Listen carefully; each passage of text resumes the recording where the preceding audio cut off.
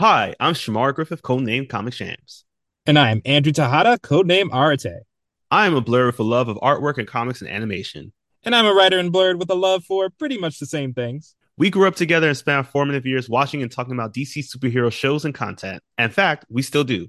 Every episode, we will discuss a DC production, compare it to its original source material, and share our thoughts on the adaptation. We've enjoyed our conversations these past couple of decades, and we think you will too. This season, we're getting whelmed for DC's greatest sidekicks and covering every episode of Young Justice on. Yet another DC animated podcast, part of the Forgotten Entertainment family.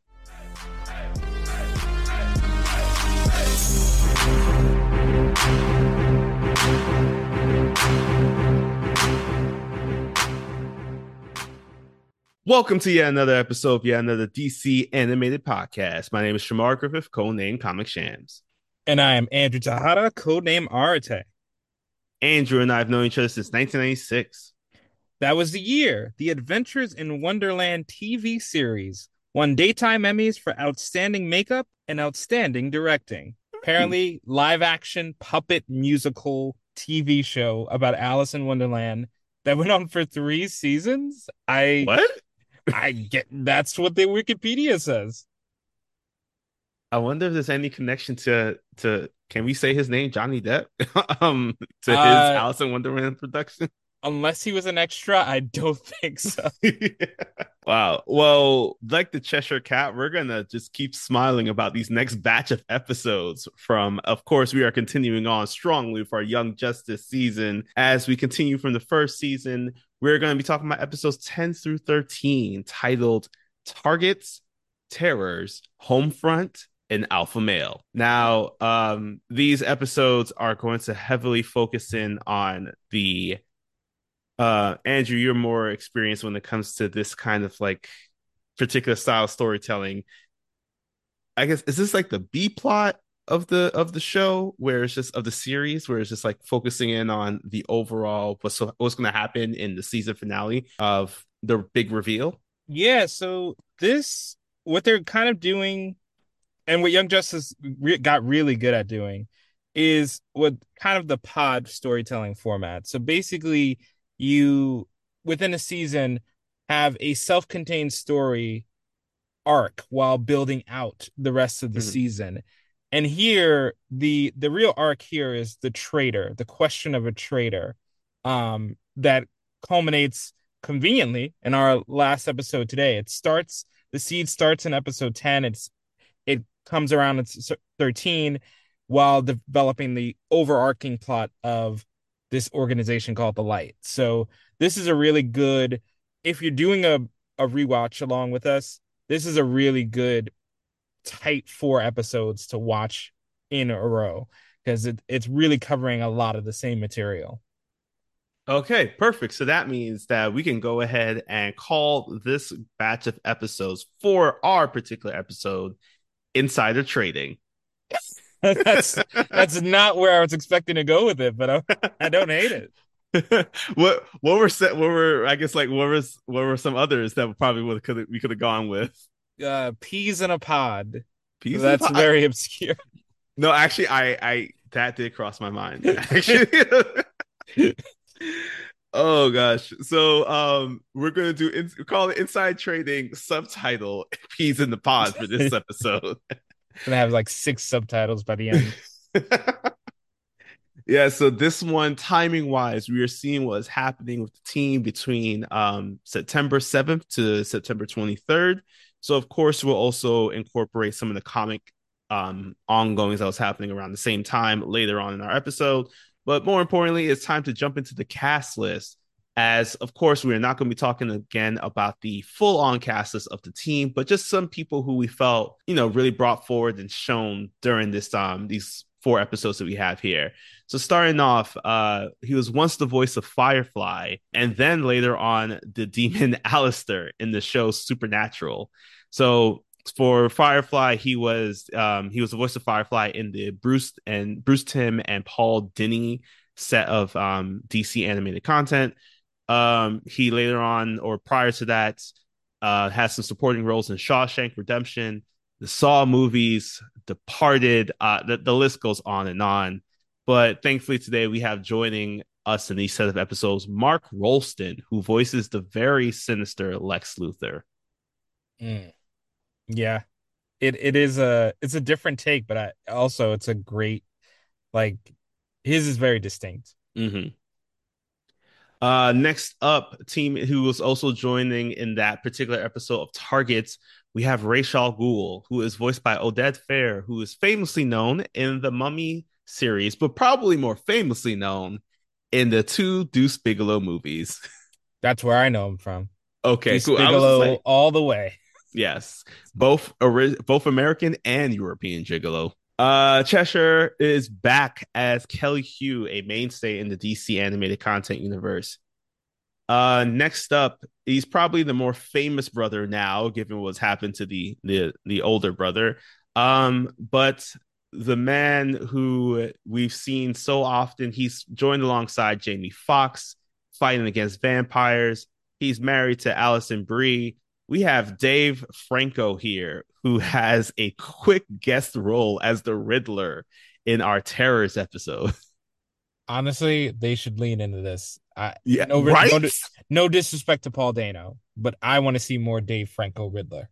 Yeah, I agree. Because I was just like, he gave that energy that's very much like what we used to, at least I used to very much enjoy in Batman, the animated series, of this very kind of like jokey kind of Riddler. And I was just like, that energy we kind of need. Like, no offense to Paul, like, I love that iteration, but it just felt a little too close to home. I need I need some joy a little bit when it comes to Riddler. I need some more of that, like, what has a face but can't see itself kind of thing. It's clock, and it's time Yes. for the next what? I like Yes. that transition, like we planned Oh, it. beautiful, beautiful. Coming up next, we have from Abbott Elementary, Cheryl Lee Ralph, who was also in a Static episode that we covered a couple seasons ago. She is voicing Amanda the Wall Waller. Next up, Adrian Pastar is no stranger to superhero content, which is perfect why he was voiced and casted as Hugo Strange. It's so weird not to hear BD Wong after watching Gotham. I was thinking the same thing, even though I will say that BD Wong has I feel like created the look of Doctor Strange moving forward, of just Yeah. like the very bald and then very strong. I don't know, it's like a winter beard kind of look. Oh my. I thought this one was pretty cool just because I feel like we kind of grew up with her, but not like she wasn't in the hood with us, but we knew of her. Allison Stoner is the voice of Barbara Gordon and Bet Kane in the Homefront episodes. She has a very brief role in those two. Rob Lowe. Rob Lowe is just like one of those names, honestly, I feel it's just like it, and you can see him in almost every single thing, which is perfect why he's joining us today, doing the dual roles of Captain Marvel, aka Shazam, but at this point he was still going by Captain Marvel, also known as Billy Batson, the world's mightiest mortal. And finally, this one, Andrew, I think this was my favorite one. I'm pretty sure this might be your favorite one too. In our Targets episode, we get introduced to the country of Ralasia, which is separated by on the north side and the south side. And the leaders of Ralasia are both voiced by Karate Kid villain turned ally, Chosen. But we all know and love him as Yuji Okamoto. That I did not see coming. Yeah, I for a second I thought you were gonna say Johnny was the voice. William Zabka. I was like, that's problematic if he's doing those voices. Even though they're not explicitly Asian, they are. Right. But hey, I mean, it just makes so much sense that he voiced basically not only the leaders, but also pretty much everybody in Malaysia. I think that's a voice talent that you gotta respect there.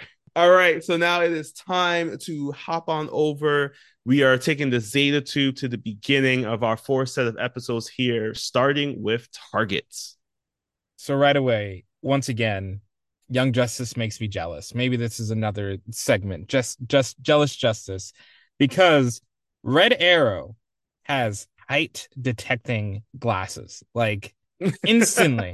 Like he could identify who's 5'6" in the crowd instantly. And he does need to because Red Arrow, working with Aqualad remotely, finds Cheshire. She does not hold back. She pulls up the rocket launcher. Red Arrow has to use his suit briefcase arrow bow set, and now we're immediately off to the races. Yeah, I do want to point out one quick thing. So, Red Arrow does this is definitely not a mission that he actually called in the rest of the team to join in on. So he is only working with Aqualad. So he's getting all of his information from Aqualad. And Aqualad is just like, are you sure you didn't want any help with from our side? And of course, Red Arrow's still a little bit salty about the fact that he didn't get to be a full Justice League member. So he's like, I don't need the Junior Justice League. And thankfully, Aqualad pointed out, but you did need our computer. So Red Arrow, please take several seats. So as Red Arrow, he does fight against Cheshire and he is able to stop the assassination plot. It's then revealed that there is a person who is coming in to negotiate the peace between North and South Malaysia, and that person just happens to be Lex Luthor, who, of course, we're just like, how could the world's evilest man broker peace between to the Civil War? And this gives Luthor and Red Arrow a chance to talk. They talk through the logistics about everything, about what's going on, and ultimately Red Arrow realizes that unfortunately he has to work with Luthor to make sure that Malaysia survives, because it's getting to the point where these leaders might be the targets of assassination, or it could even be Lex Luthor himself.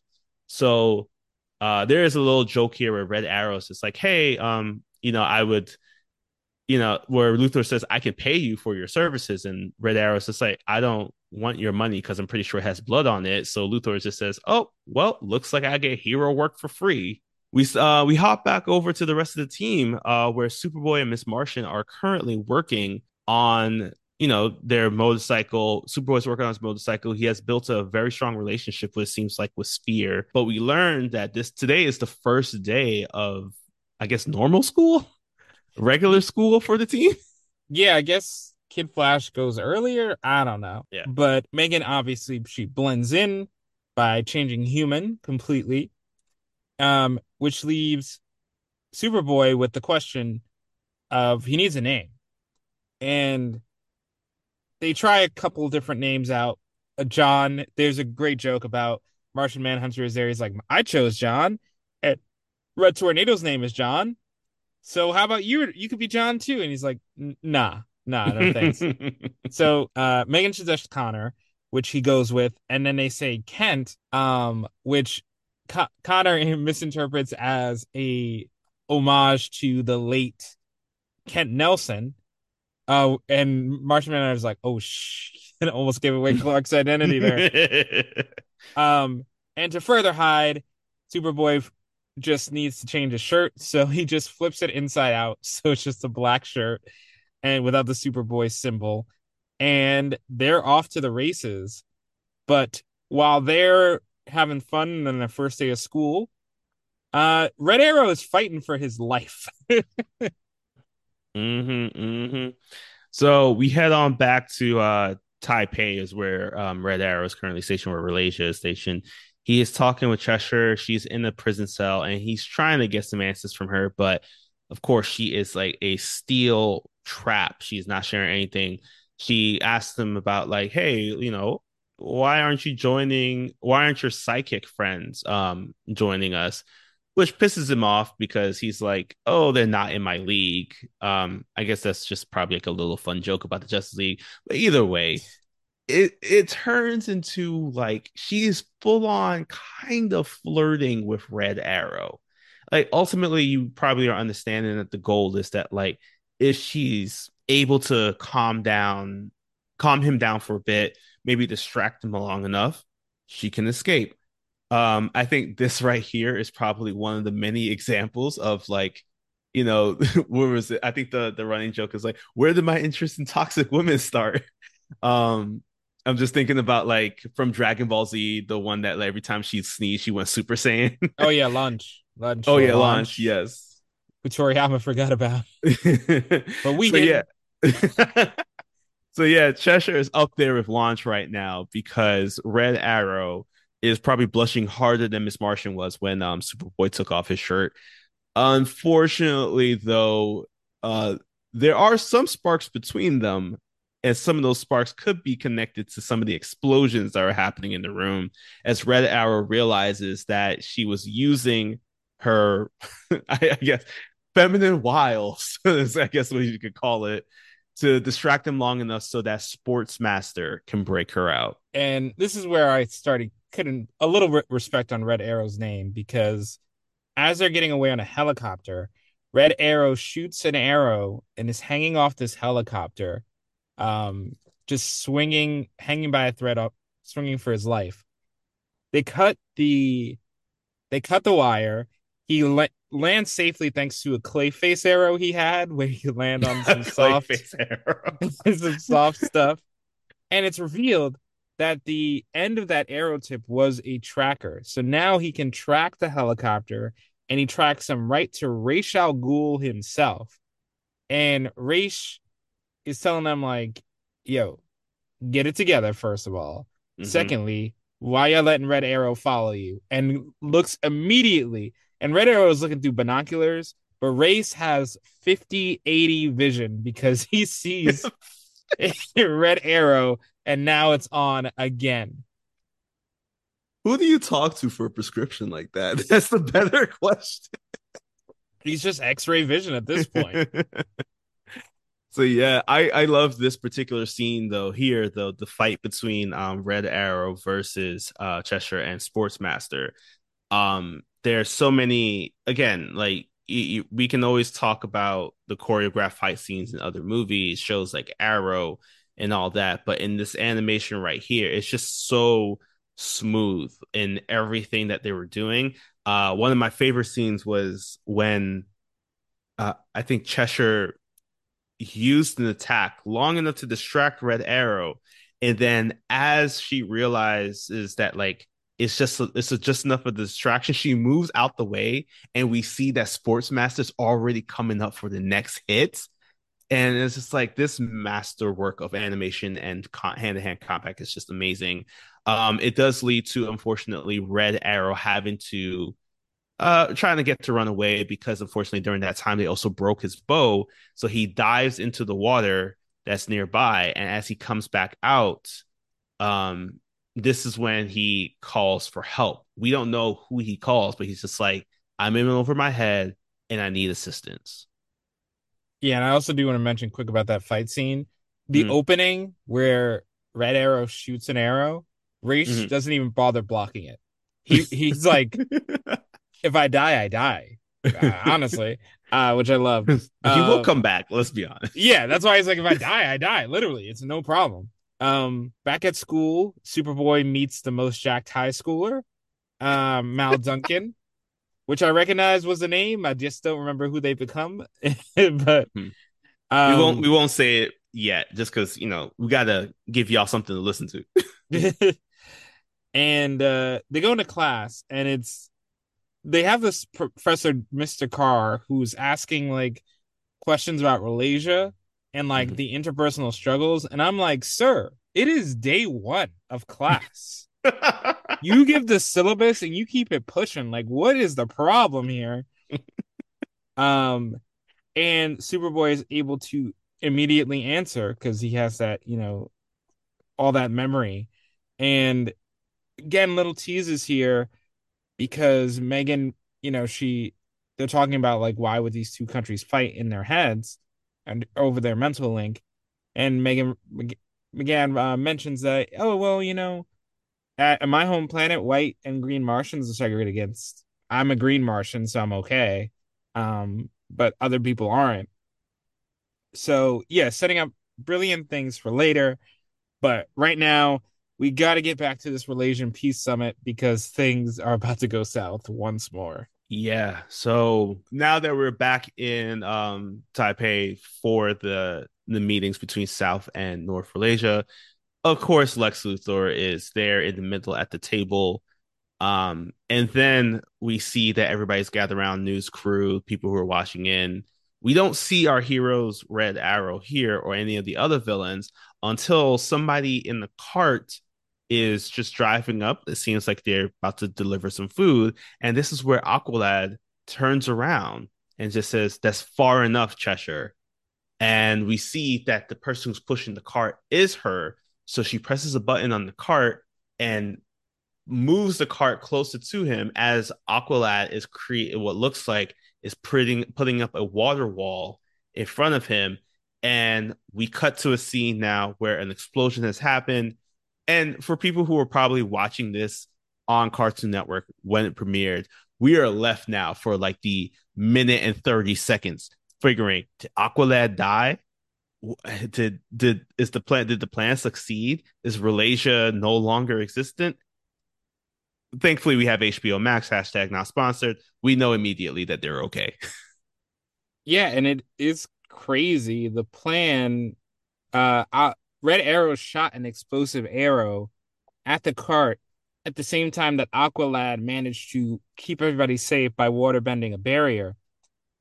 So everyone's fine. And now they just have to deal with Aqualad versus Sportsmaster, Artemis Red Arrow. And respect on Sportmaster's name, he was giving Aqualad the Mm. work this entire fight. Um, and yeah, it's a great back and forth where the heroes are really pushed to their brink. Like Aqualad has to break out water breathing ninth form just to survive after triggering Water the breathing knife sprinklers. form. Yes, yes. Oh god, I'm so glad you started watching Demon Slayer. Yes. Hashtag Tanjiro. Um, and despite again great animation, definitely a fight to check out.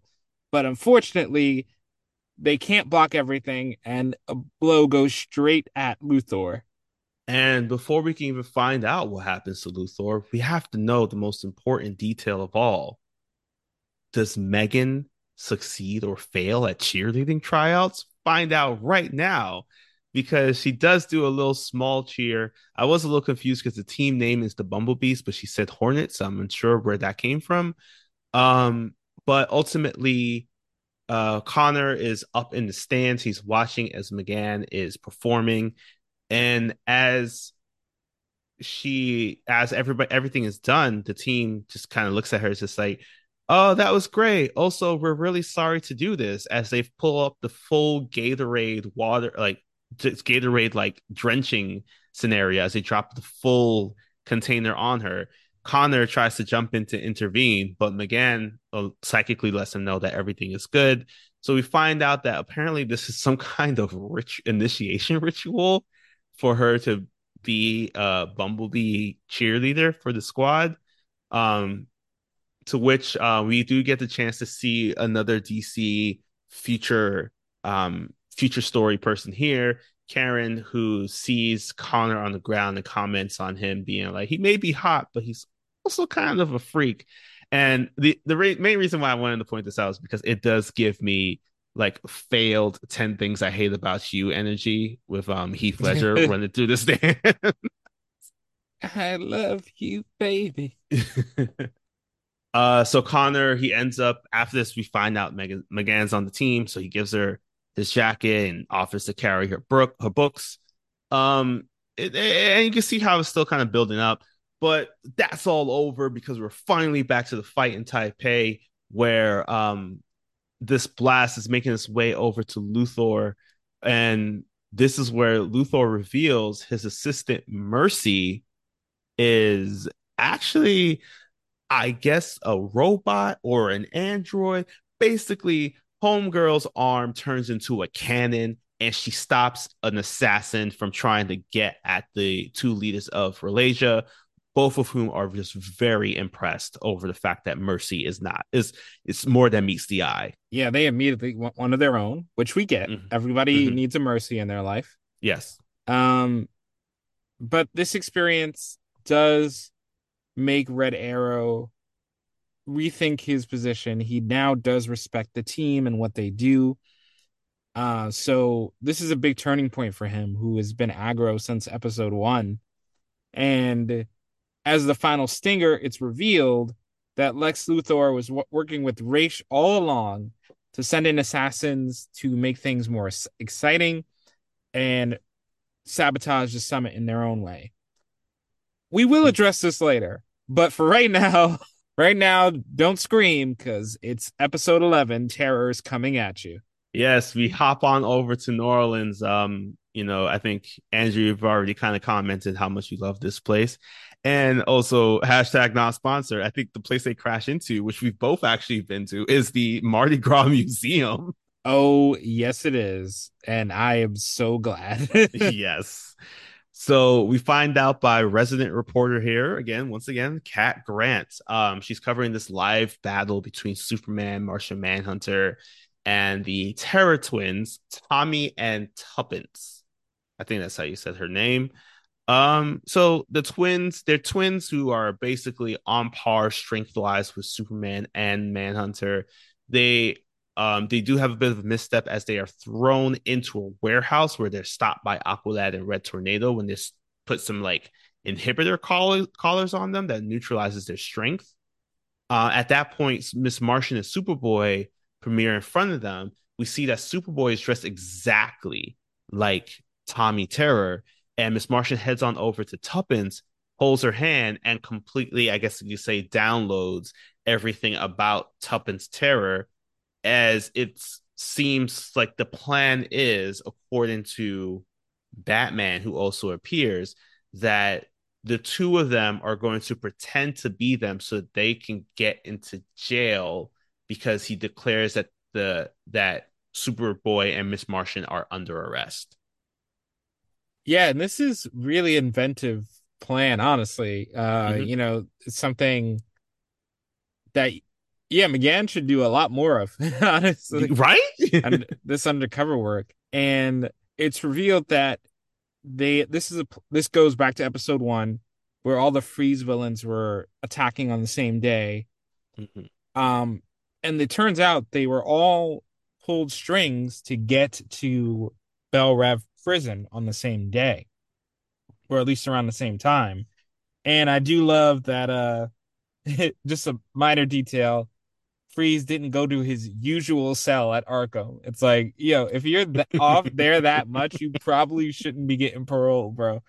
Um, so they arrive to the prison and we meet Amanda Waller, and it's Amanda Waller immediately because she greets all her prisoners with a shock collars, and lets them know this prison can hold Superman. Trust us, we checked, and this is the kind of prison we're dealing with right away. Again, ends up with Frost, and we meet on the men's side the greatest and most interesting character added to the series thus far, the Riddler.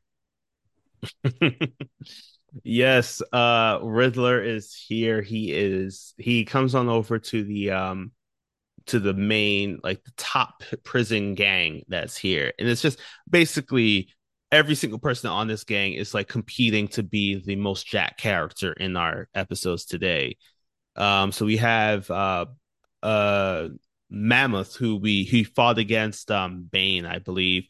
But more importantly, we also have Blockbuster and Icicle Senior. So Superboy, he gets teamed up as Tommy Turner with not Tommy Turner. Tommy Turner. Superboy as Tommy Terror gets teamed up with Icicle Jr. in their cell. And I know teamed up sounds like a weird word when there was just like they're sharing a prison cell. But Icicle Jr. heads on over because they go talk with his dad. And as they're talking, you see that Riddler is trying to join in with this gang. Of course, they want nothing to do with him. And they quickly make some jokes, including another gang that is led by Brick, who we saw, I believe, back in our fourth episode of the series. So Icicle Jr. apparently he comes over to talk with his dad. This leads into something that could have been a big issue for Superboy here, as we see once again that from our Infiltrators episode, one of the League of Shadows members, the dude that has like an eye for a face. I'm just gonna call him like Mr. Oho right now because I think he had that laser eye. Yeah, this bootleg Oh yeah, Cyclops. bootleg Cyclops. That's what we called them. Um, we learn that he actually is picking up on the fact of knowing that Tommy Terror here is actually Superboy. Fortunately, McGann, she sees all this going down, so she sends off a telepathic message to bootleg Cyclops to let him say that's Tommy Terror. Don't mess with him. And now Icicle Jr. talking with his dad as we see the entire Ice Brigade has kind of assembled here. And it seems like there is a plan for a jailbreak. But and that Superboy and McGann are here to try to figure out what that jailbreak is. Yeah, and throughout this too with Icicle Jr. and Superboy, the pair up, Icicle Jr. feels like he's in his dad's shadow, that Mm-hmm. his dad doesn't pay attention to him. Sucks when your dad is the big man, he says. So this is a good time to, bring up Connor's issues of how he feels towards Superman. And funny enough, they get to dive deeper because Hugo Strange pulls the Terror Twins in for some psychoanalyses. And McGann tries to get Superboy to confront these issues directly, but he slaps back with, "Oh, not every problem is solved in 30 minutes or less, like one of your sitcoms." So I was like, "All right, WandaVision, calm down." Um, and so yeah, we're getting really deep dives into both characters here. And after we get that scene, once again, Riddler getting less respect than Luke Wilson on Stargirl. Um, because he can't sit with anyone. Um, and this is where again we get another quick Icicle Jr. quote where he goes, someone who sees the psycho that you are and likes you anyway is someone, because the whole time he's trying to get with um Tuppence, and this encourages Superboy to really think about how he's been treating Megan, if he should treat her differently. And as he's mulling that over, Mr. Freeze gets into a fight, which sends him right to Amanda Waller. Mm-hmm. And here, this fight, it leads into during that introduction where other things are happening here. We don't. At least it's a little bit of an outburst, but at the same time, it seems like we are having a crazy situation over in the rest of the jail. So at this point, Icicle Senior comes up to his son and it's just like, "Hey, I need you to figure out what's going on with the rest of the plan because things are seems to be falling apart." But then this is where Superboy as Tommy shares that like, "Hey, I have this psychic link with my sister." Which Icicle Senior is just like, "I know all your powers. That's not one of them." And when she says, "Well, you can't broadcast everything to everybody," so he's just like, "I can connect with my sister who is stationed. I sorry, who's sharing a cell with Killer Frost, so that we can find out everything that's going on." And this is when Icicle Senior shares that the plan is ready to start. So as Mr. Freeze enters Waller's office, we see that the rest of the people in jail are opening up a shipment of new orange jumpsuits that they got. And as Mr. Freeze comes into the room, this is where he reveals that he could finally break out of all the handcuffs that he has on him, which he does. He then opens up his mask so that he can take off and break the collar, and this is where he holds everybody in Waller's office captive. Yeah, and this is where it's great because Amanda Waller just tried to shoot him, but she gets Mm. the bullet stuck in the ice. Oh, that was a beautiful scene, honestly. Yeah, it's pretty great. And yeah, it's revealed that all the prisoners were given microfiber thermal jumpsuits Mhm. that kept them warm, which is what we need in New York, honestly. Yeah, I Every feel like winter. that's like better than Uniqlo Heat Tech, honestly. Yeah, if we get that and some Tims, you'll never feel cold again. Um, so this is where the plan is really kicking into gear. Everyone's gonna break out. But the problem is Superboy has lost his connection to McGann, which makes him understandably distraught. So he tries to break through into the other side of the wall and begins to get the sense that um things could go south. So he tricks Icicle Jr. into doing the dumbest thing possible, which is basically he says, I got a telepathic message that the collars are turning on the other side. We need to go to the master control room now. And upon getting there, Superboy reactivates all the collars, knocks out bootleg Cyclops, and now that he most of the threats are gone, he only has to face one more threat, which is Mr. Freeze. Yeah, so here it Mr. Freeze is picking up on kind of what's happening. He he's questioning Icicle Jr. for why did he go and turn back on the collars because everybody's now experiencing the shocks that the inhibitor collars are putting them through. So it was revealed early in the episode that there are two settings to it. One that just kind of gives you a little nice shock, something a little stronger than like just I guess like getting something like a very intense massage chair, and then another one will knock you out completely. So this knock you out completely shot is going through hitting everybody. Fortunately, Mr. Freeze had broken off his collar, so he runs on over to confront Icicle Jr.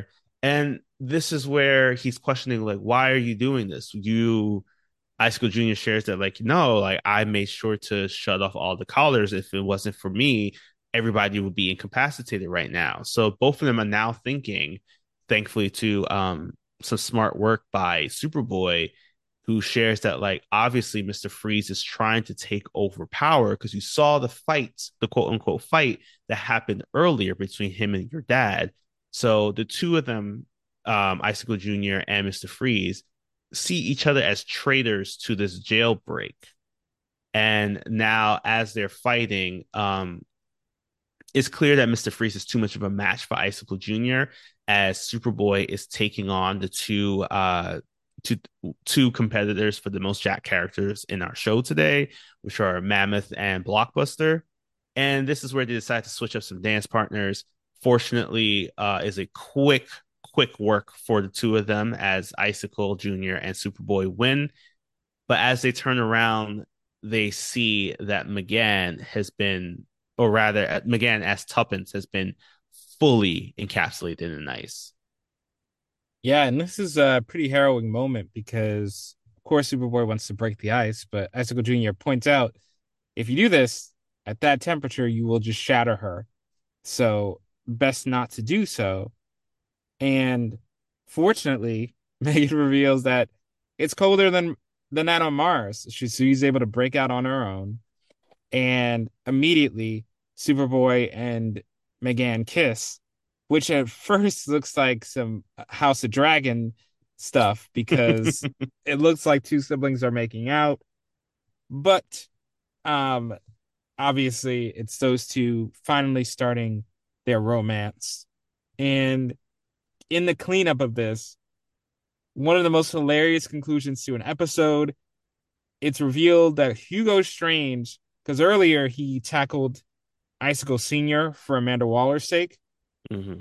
So it's revealed that this was part of a plan for him to take over the prison. And plus, Riddler managed to escape in the confusion. Riddler was the only escapee from Bell Rev that day, which is a wild and hilarious conclusion. Oh yes, I need to know how he did it because, unfortunately, I just realized we did not share that the plan was for the Ice Brigade to continuously freeze the walls of the jail so that the world's strongest villains here could punch through the walls a bit easier than they were if they were just concrete. And they realized it was going to take them 10 minutes. Clearly, unfortunately for them, they had Superboy and Miss Martian to deal with, even though they didn't know. And Riddler in all of that somehow escaped. So I need to know what his plan was because it's amazing that he broke out. Um, and as we continue to look for Riddler, who I'm assuming is probably in like either Goth in Fawcett City or probably even Gotham City, where our next episode begins. We're heading on over to Homefront, where we see that Artemis is in her room. Um, it's she's waking up. She sees across from her, kind of like our 1996 moment of Alice's Adventures in Wonderland poster, and there's a bit of a flashback that she has of her older sister. I think I'm not sure if it's actually said in this episode yet, but it seems like she's Yeah. planning to leave the house because their mom is in jail. Doesn't seem like she's getting out anytime soon, and she refuses to stay at home with their father. Yes. So this is a great opening because we still don't know a ton about Artemis's backstory. So it was a great opening to intro. And now we come to present time where it's time for Artemis to start school. And when she gets there, this is one of I love this running thing early on where Robin out of costume shows up and takes a picture of her, and Artemis is like, "Who are you? Why did you do that?" And he's like, "You're gonna. This is gonna be so funny later." And he runs over to Barbara Gordon really quick and goes, "He's like, what was that about?" It's like, "Oh, don't worry about it. Don't worry about it." So yeah, it's they're getting so much mileage over Robin legit keeping his secret identity. Yeah. And meanwhile, while they're enjoying school, school's out for Superboy and Megan because they're making out a lot. Yeah. Fortunately for them, got the wrong pronouns. Fortunately for them, Sphere does interrupt them because at that moment, Kid Flash does enter the room, questions why is it that they keep working on Superboy's bike, and they do offer to he does offer to help. And as they're doing so, this is where we get a chance to see something that got shared earlier on in the in our 10th episode with Targets, is that Aqualad during his fight with Sportsmaster does kind of share that like, hey, I know about your missions in Bialia and the other one because you have someone on your team who is sharing and feeding this information to me. So Aqualad doesn't want to share this with the rest of the team because he's fearful of the fact that like if he shares it, he might alert the mole on their team. So now he's having this conversation about with Red Tornado about who it could be, and he's uncertain, of course. But he doesn't. Again, he also shares with Red Tornado that he doesn't want to say what he thinks because he's afraid of alerting somebody. And at this moment, Red Tornado is like, okay, totally makes sense. Um, while you work on that, maybe if I cross paths with Batman, I'll share with him because right now I'm heading on up to the Watchtower for monitor duty, which does give Aqualad the questions like, hey, why are you heading up there? Which Red Tornado shares. The reason why is because I took up an extra shift because Green Arrow has a hot date with Black Canary. Um, as we We now get it. see. We get it. So now Robin and Artemis, we jump back over to them to see what's happening with them. And they are now in costumes, pretending uh Artemis still completely unaware that they went to school, the same school that day. And they both get in the Zeta Tube, this abandoned phone booth, which should be a dead giveaway because who uses a phone booth anymore? Right. And as soon as they go to the tube, they are immediately in danger. There's fire everywhere. The comms don't work. They see a villain in the fire. So automatically they are running for their lives. And I love this setup because you have the two core members of the team that don't have any superpowers Mm-hmm. against these elemental issues. And they don't have, all they have is their wits and their tech. So um so Robin uses rule number one in the Batman manual. If it can blow up, blow it up to get away from this mysterious villain. And now Artemis and Robin make their way into the vents. Now they are aware there's a water villain and a fire villain. Um, Luckily, the other two Earth nations don't show up that day. No Earth Kingdom or Air Nomads today, but they are able to eavesdrop on a previous earlier conversation to try to get what the hell happened. And they found that their compatriots were just caught off guard by two red tornado siblings, each with their different elemental signatures. And in one of the best jokes, we get they're trying to monitor the cameras, and all the cameras go out. So Robin goes, all four are dead. I mean, the cameras. Yeah, so now they have to figure out. They do see that the team is alive. They're all being held captive by the by what's called, I believe, Red Torpedo, and I don't think we ever got the name of the other one, who's the fire one. Um, so Robin is able to download the blueprints of the cave, so that gives him an advantage of figuring out where to go. Unfortunately, though, these Reds are just constantly tracking them, as this is because of the motion and the heat sensors throughout the cave. And this is where we kind of catch up to what's happening with the rest of the team. So Miss Martian and Aqualad are in a fire cell. This is a legit just cage made of fire, while Superboy and Kid Flash have been trapped in some kind of like not quite carbonite, but it looks like some kind of like very dense metal while in water to the point where they could drown. Um, and this is where, after just many scenes of Robin and Artemis trying to avoid and run away from the two Reds, they do catch up with the team and they try to break them out. Unfortunately, though, it doesn't work out. A lot of which during this like transition, Artemis is just complaining about the fact of how can we stop these two these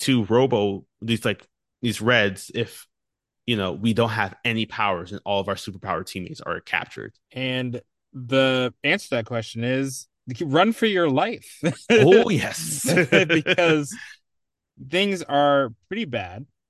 But I do like Robin mentioning, I've been doing this since I was 9. You're like, I got experience. So we get a lot of Robin and Artemis kind of bonding and learning to trust each other because they don't really haven't had any one-on-one time.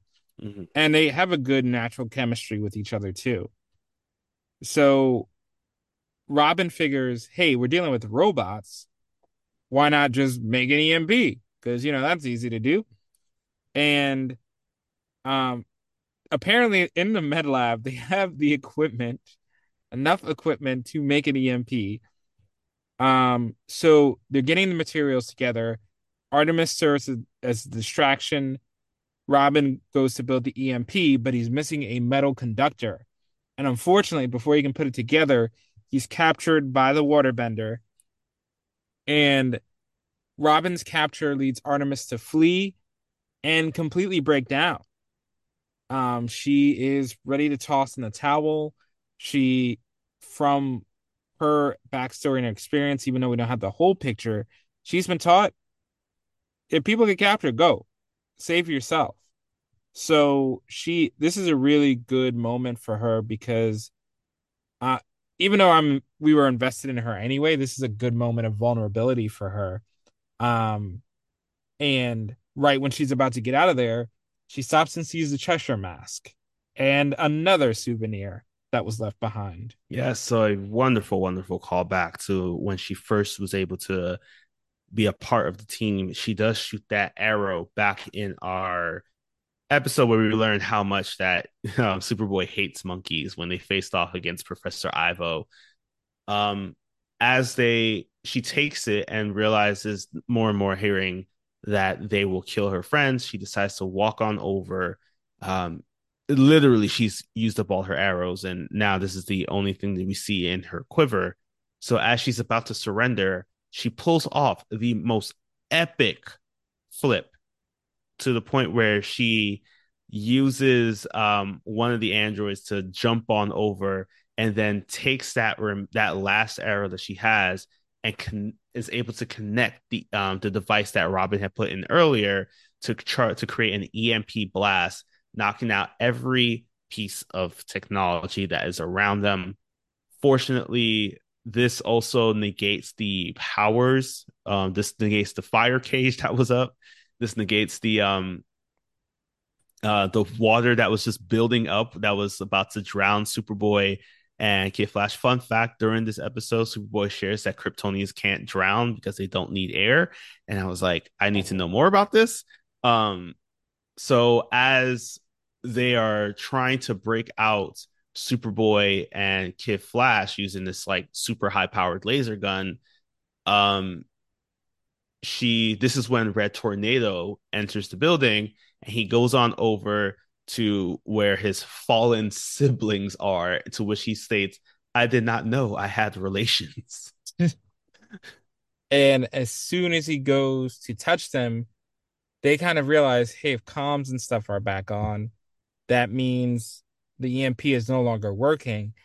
The elemental robot sparked back to life, and by connecting with Red Tornado, whatever was going on with them immediately infects him, and he sucks the air out of the room, knocking all of the Young Justice crew out. And even Superboy, who allegedly can't drown, he can pass out from lack of air. And it leaves, they wake up and see all the heroes taking care of them, revealing that Red Tornado is gone. They don't know where he's gone to. So the episode ends on this very bittersweet note of, yes, they survived the mission barely. Um, and but at the cost of losing Red Tornado and not knowing what exactly is going on. This also pushes Aqualad further into thinking there's definitely a mole afoot. What can we do? But that is more covered in an episode that sounds like a sexist podcast, Alpha Male. Yeah, so we kind of do a little time jumping here as we travel a little back in time and also to a different plane as we head on over to northern India, where Gotham's Mayor Hamilton Hill is leading a tiger hunting expedition. Now, please, Peter, do not come after us. We did not partake in any of this. This is all Hamilton Hill, a fictional character.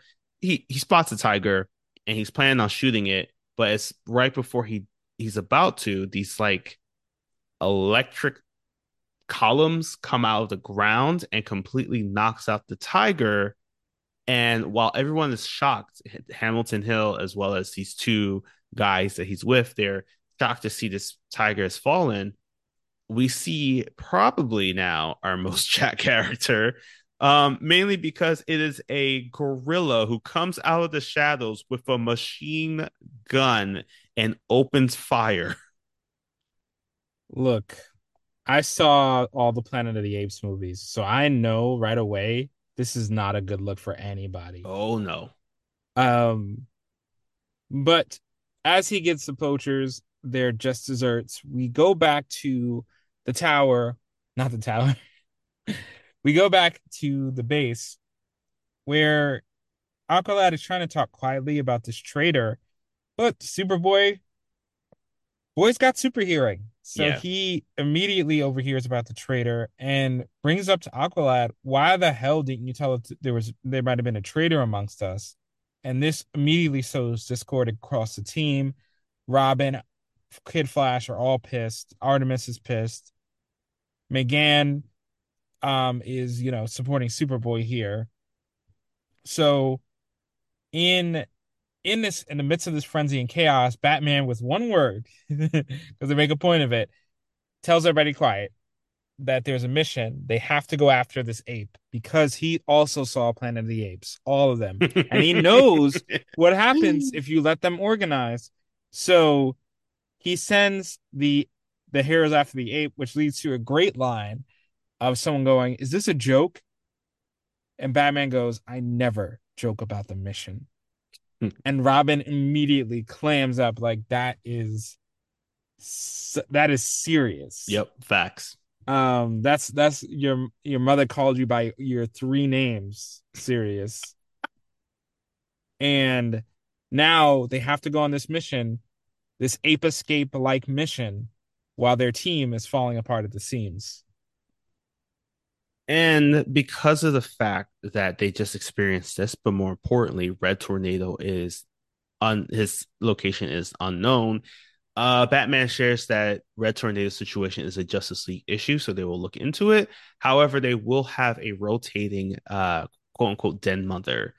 And the first person up for rotation is Captain Marvel, who we know now more so as Shazam. So he joins the team on this mission as they head on over to the same location. It's now about 2 weeks since Hamilton Hill was attacked by this guerrilla warfare.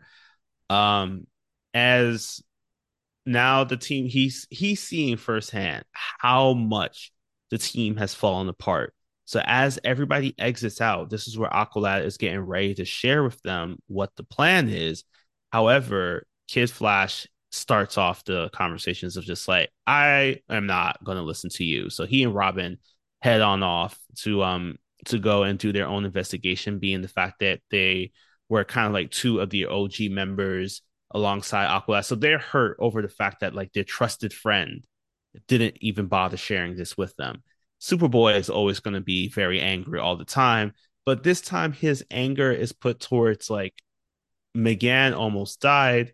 So as we see, it's kind of building up that these two are in a relationship. So he tries to grab for Megan to tell her that like you're coming with me because I'm going to be the one to keep you safe. To which she's like, I don't need no man, especially one that I can take out with one mental thoughts.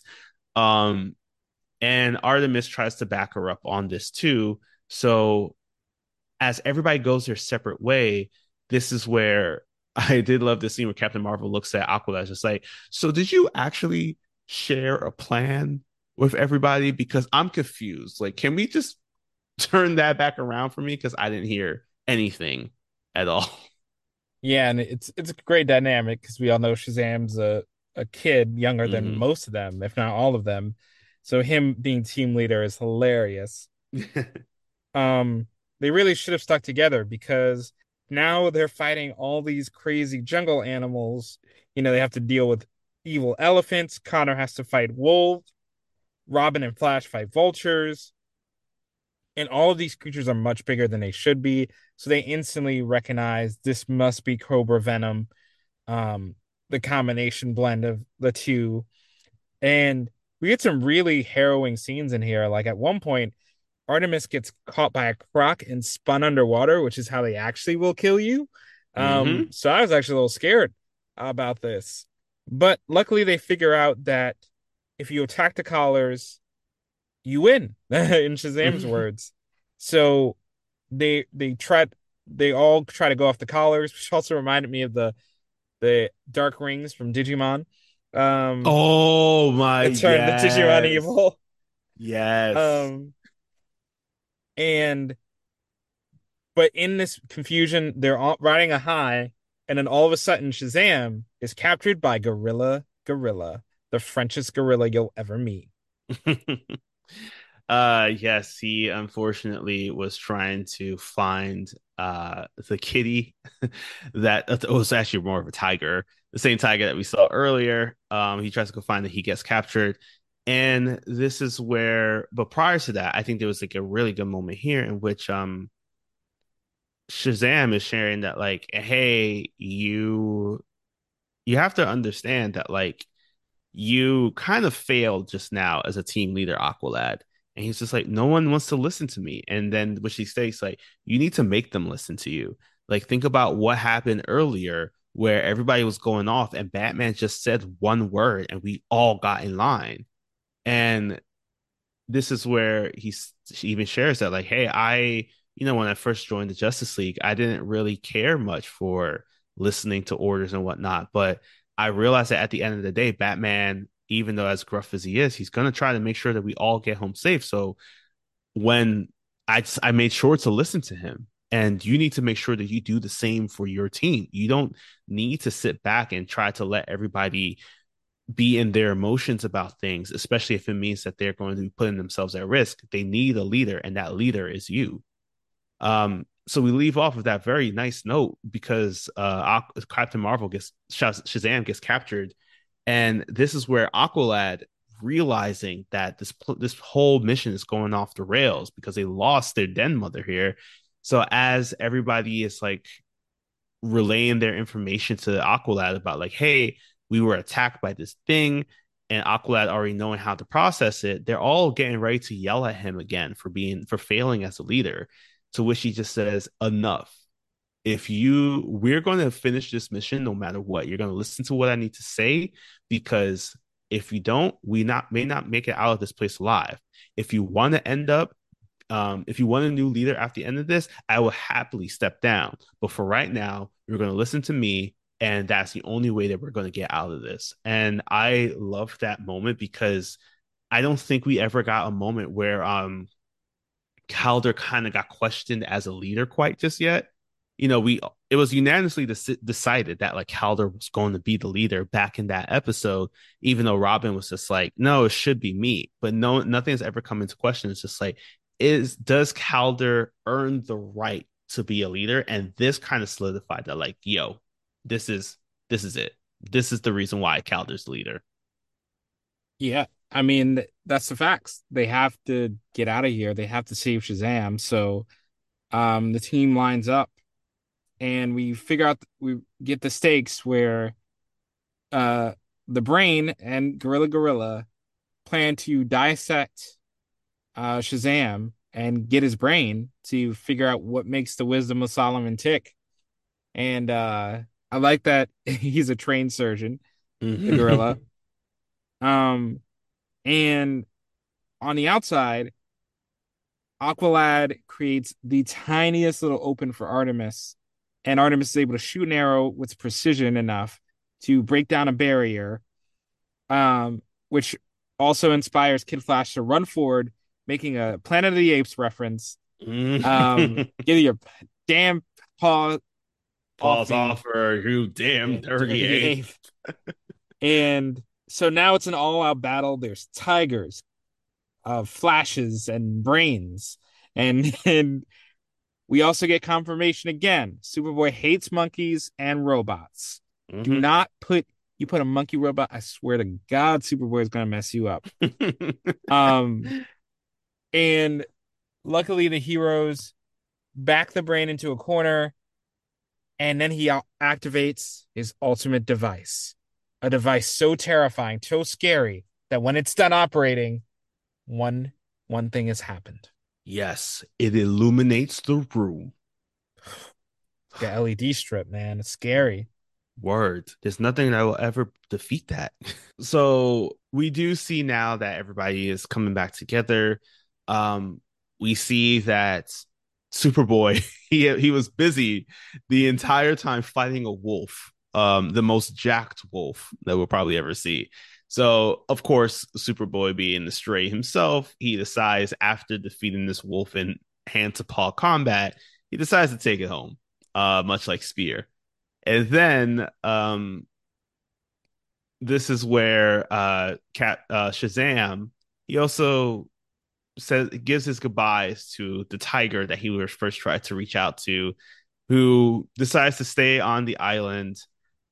This tiger who he decided is like, I'm gonna call him Mr. Tawny. Fun little joke for any Shazam fans out there. And now this is where the team has to address what happened here.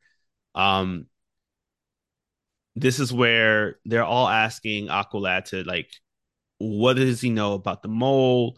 Where does he hear this information from? And he says, I heard it directly from the source of Sportsmaster.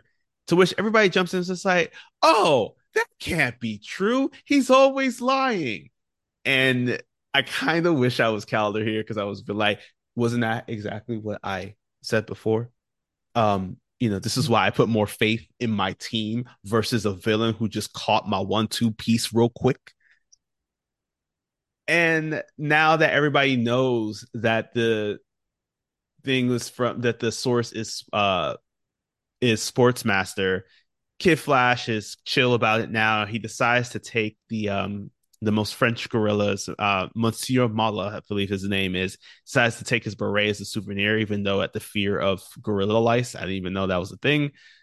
Um, and they just decide to patch up their friendship because they realize that they're cool. Everything that they thought was an issue, thinking that like he didn't that Calder didn't trust the team is clearly not the case, but it is that he is working hard to figure out what is going on for them for their best like situation as well. Yeah, and as we get a happy note for the team for once, Yeah. um, we get a nice little post credit where we get to see what Billy's life is at home because he flies home and he is greeted by his uncle. And just as he was going to bed in full Shazam, uh, his uncle, Shazam goes, I just wanted to see if you noticed. And does the Shazam thing, turns into a kid. And the two people in the audience that didn't already know he was a kid got to be shocked. And with that lightning bolt, it brings us the end of our 4 episode arc. So, yes, now that we are done with our 4 episodes here, we're going to take a brief pause here to calm down the people who did not know that Billy Batson was Shazam and that Shazam was actually a kid. So while we do that, here's a ad for a podcast from the Forgotten Entertainment family that you should be listening to the next time you're not listening to us.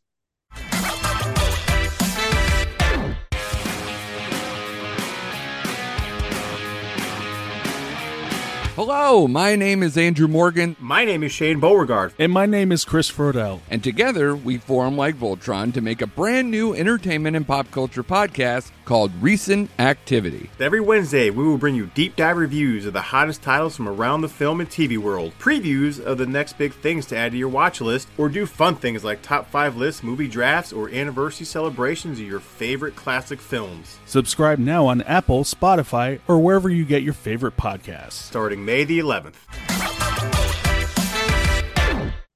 All right. So, from our 4 episodes here for Insider Trading, subtitle Peas in the Pod, what did you feel was the most whelmed episode of the bunch? This was a really exceptional bunch of episodes. Originally, going into this, I thought it was going to be Targets, but then I realized Ra's al Ghul's plan to fake assassinate Luthor didn't make sense because there were several moments where he would have real assassinated Luthor. Oh yeah. So that twist doesn't quite land. And Terrors is solid, but it does lean heavily on Icicle Jr., which is not the most sympathetic character. So it came down to Alpha Male, surprisingly, and Homefront for me.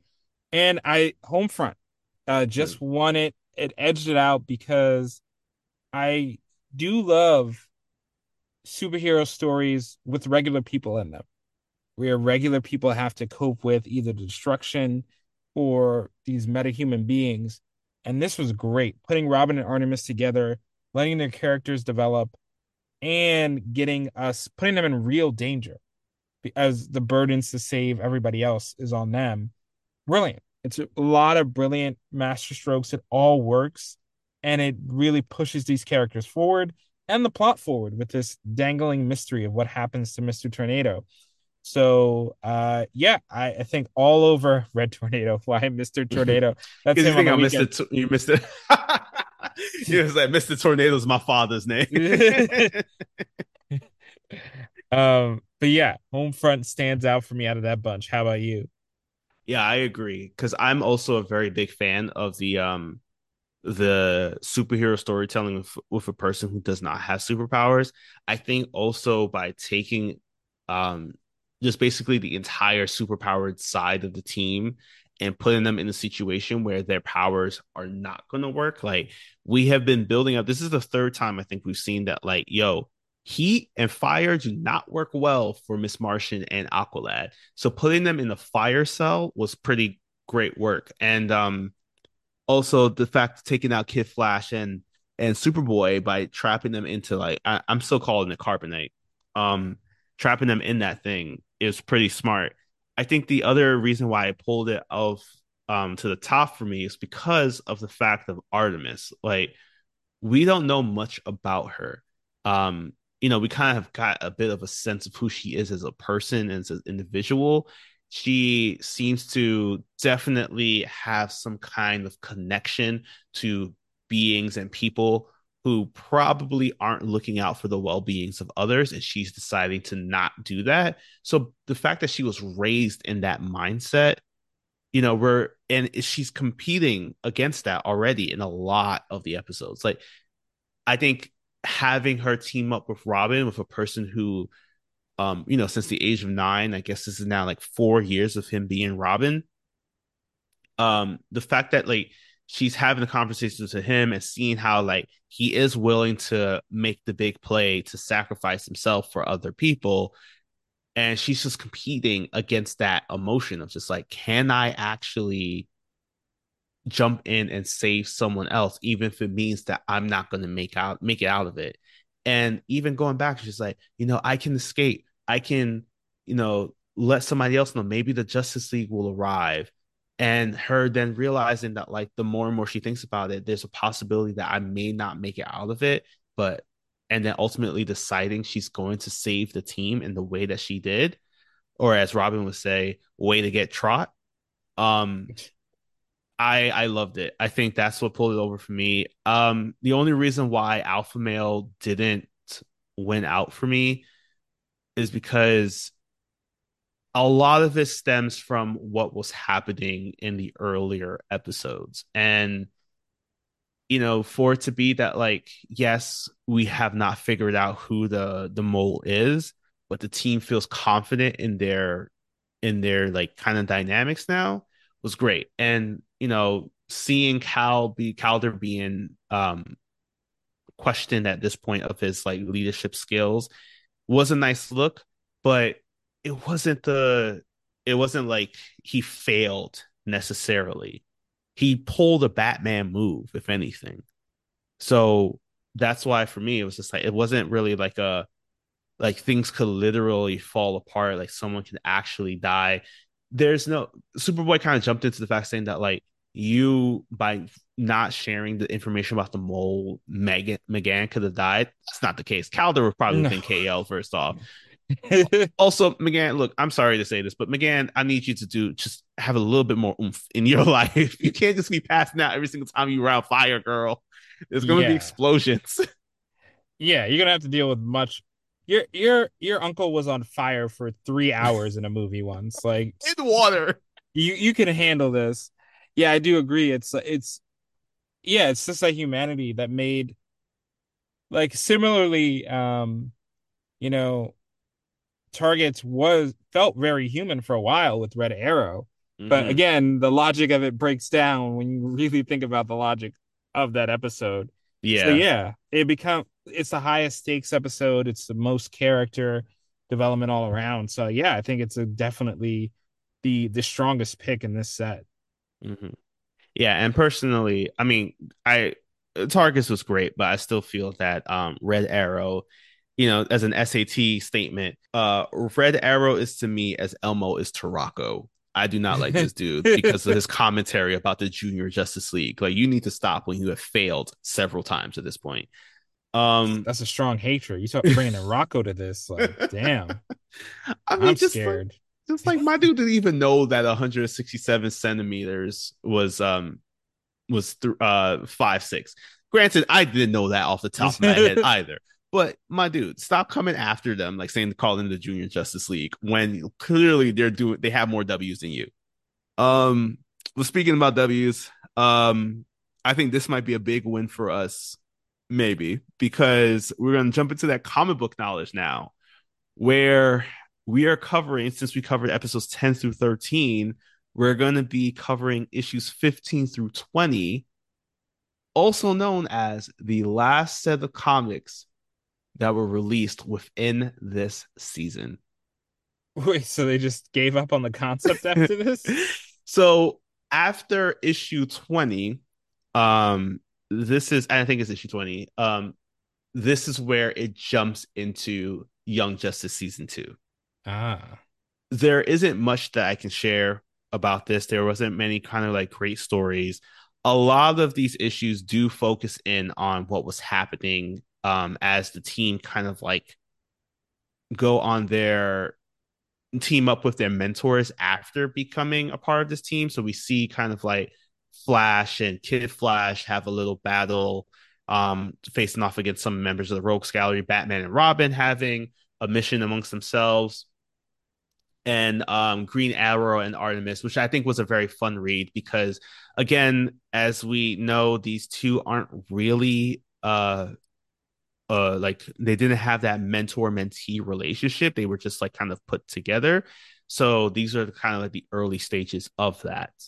And we see that like there's a little bit of respect that Green Arrow is giving to Artemis because where he failed, she succeeds, and he's just like, kind of like he gives off a Denzel, Jason Momoa, my man, kind of kind of approach to it. The biggest thing that does happens in the last 2 issues, and it's actually very connected to our alpha male story. So I think this is why they probably didn't provide that much context into the villains for the story, because there's one, they had to deal with the whole issue about the mole, and thankfully there's like a lot more storytelling within the comics about the Brain as we met this new villain in the Young Justice universe. So after the situation with fighting off against all these most jacked animals, they realize that more is going on, specifically guerrilla warfare, because apparently there are sentient smart gorillas. We know about Gorilla Grodd, the other one that was in the Flash one that Gorilla Grodd faced off against Skovar. I can't. Yeah, something like that. Yeah, I'm blanking on it now, but well. Yeah, so basically we learn that these gorillas are trying to defend their home against the Brain and Monsieur Mala, the other gorilla, the very French gorilla that we saw. Because apparently, and here we get the origin story of these two. Finally. So it is shared that after the team goes to investigate again, M'gann gets stopped by the gorillas because the rest of the team gets captured by the Brain and another individual who we call the Ultra Humanite. M'gann talks with the gorillas. She talks with Grodd. She talks with and like the others, and it's revealed to her that these 2 individuals came in. They're described as a very thin woman and a very thin man. Okay, that's not vague at all. Right. So they revealed that they were experimenting on them and they were connected to Cobra. And what happened was that one of them, decided to do that same brain transfer thing that they were trying to do with Captain Marvel, and they succeeded. The first one that succeeded took their brain and put it into another gorilla, turning themselves into the Ultra Humanites. Okay, sure, do it. Mm. And then because it was a quote unquote success, the other person takes their brain and puts it into the Brain. So both the Brain and Ultra Humanite are apparently in this universe just 2 humans who followed the plot line of Velma, hashtag spoilers, of putting their brains into other beings and creatures. What was the incentive here? What did that get them?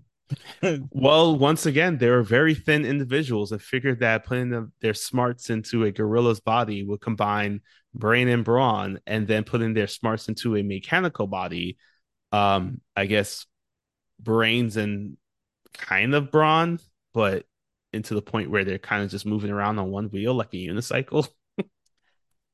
All right, sure. Not what I would have gone with, but who am I? I'm not a gorilla or have the brain of them, so maybe I'm missing something. Well, fortunately, you don't have to worry too much about that because there are more animals that are involved in these next set of issues as well, because in another 2 issues of this, from issues 15 to 20, we also see that the Cobra Gang is back. This time, Jeffrey Burr has kidnapped his his fraternal twin brother, and is going to use his blood to transform into the big snake Naga, who we probably know much about from our Batman Soul of the Dragon episode. Oh God, not her again. um Honestly, these issues didn't really have much that they were going to add to the story, which I think is why they decided to end it here, because as we wrapped up on episode 13, I believe, with a 26 episode run, everything after this is just going to be talking about leading into who the mole is, what's the light. um we're going to find out, hopefully, what happened to Red Tornado with his siblings. We do find out a little bit about their siblings, and we do have a bit of an origin here, because after we do meet Mr. Twister, we do see that Teomaro does look for the other siblings. That there are a couple, the issues do focus in on how Teomaro is looking for the other siblings of Red Tornado, which he does find, and this is how we do come across Red Inferno and Red Torpedo, because they both had on human-like disguises and were pretending to be heroes, which he's now reprogrammed, it seems. So this is actually going to be part of another episode in the future, so I'm not going to dive too much into that, but just know that Teomaro is not opposed to grave digging.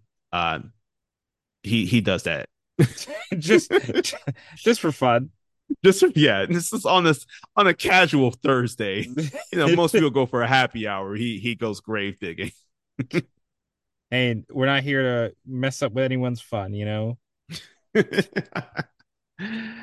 Well, again, that is actually the end of the Young Justice comic book series for season 1. It all follows along with Robin's case notes. Again, this is going to be, I feel like their next set of episodes are going to be high speed, thinking into like what's happening with the mole, the lights, the building out of the rest of the team. So obviously they just decided to jump on over to season 2 of Young Justice. So I'm not going to share anything that happened in that part until we get to season 2 of Young Justice. I guess we could just spend some time talking about, like, what's the whelmed episode? What's the Aster? What is the episode that we felt the most trapped? All right, well, that wraps up our 4 episodes here. We have reached the halfway point of the Young Justice season 1. So as we gear up for what's to come, take care of yourselves, and remember that if you see a tiger in the forest, don't chase after it. Not because that tiger could kill you, but because you could be taken out by a gorilla. And if you end up in prison for some reason, befriend the Riddler, because you might break out of jail a lot earlier than you thought. Riddle me this, riddle me that. How does one break out of this cell?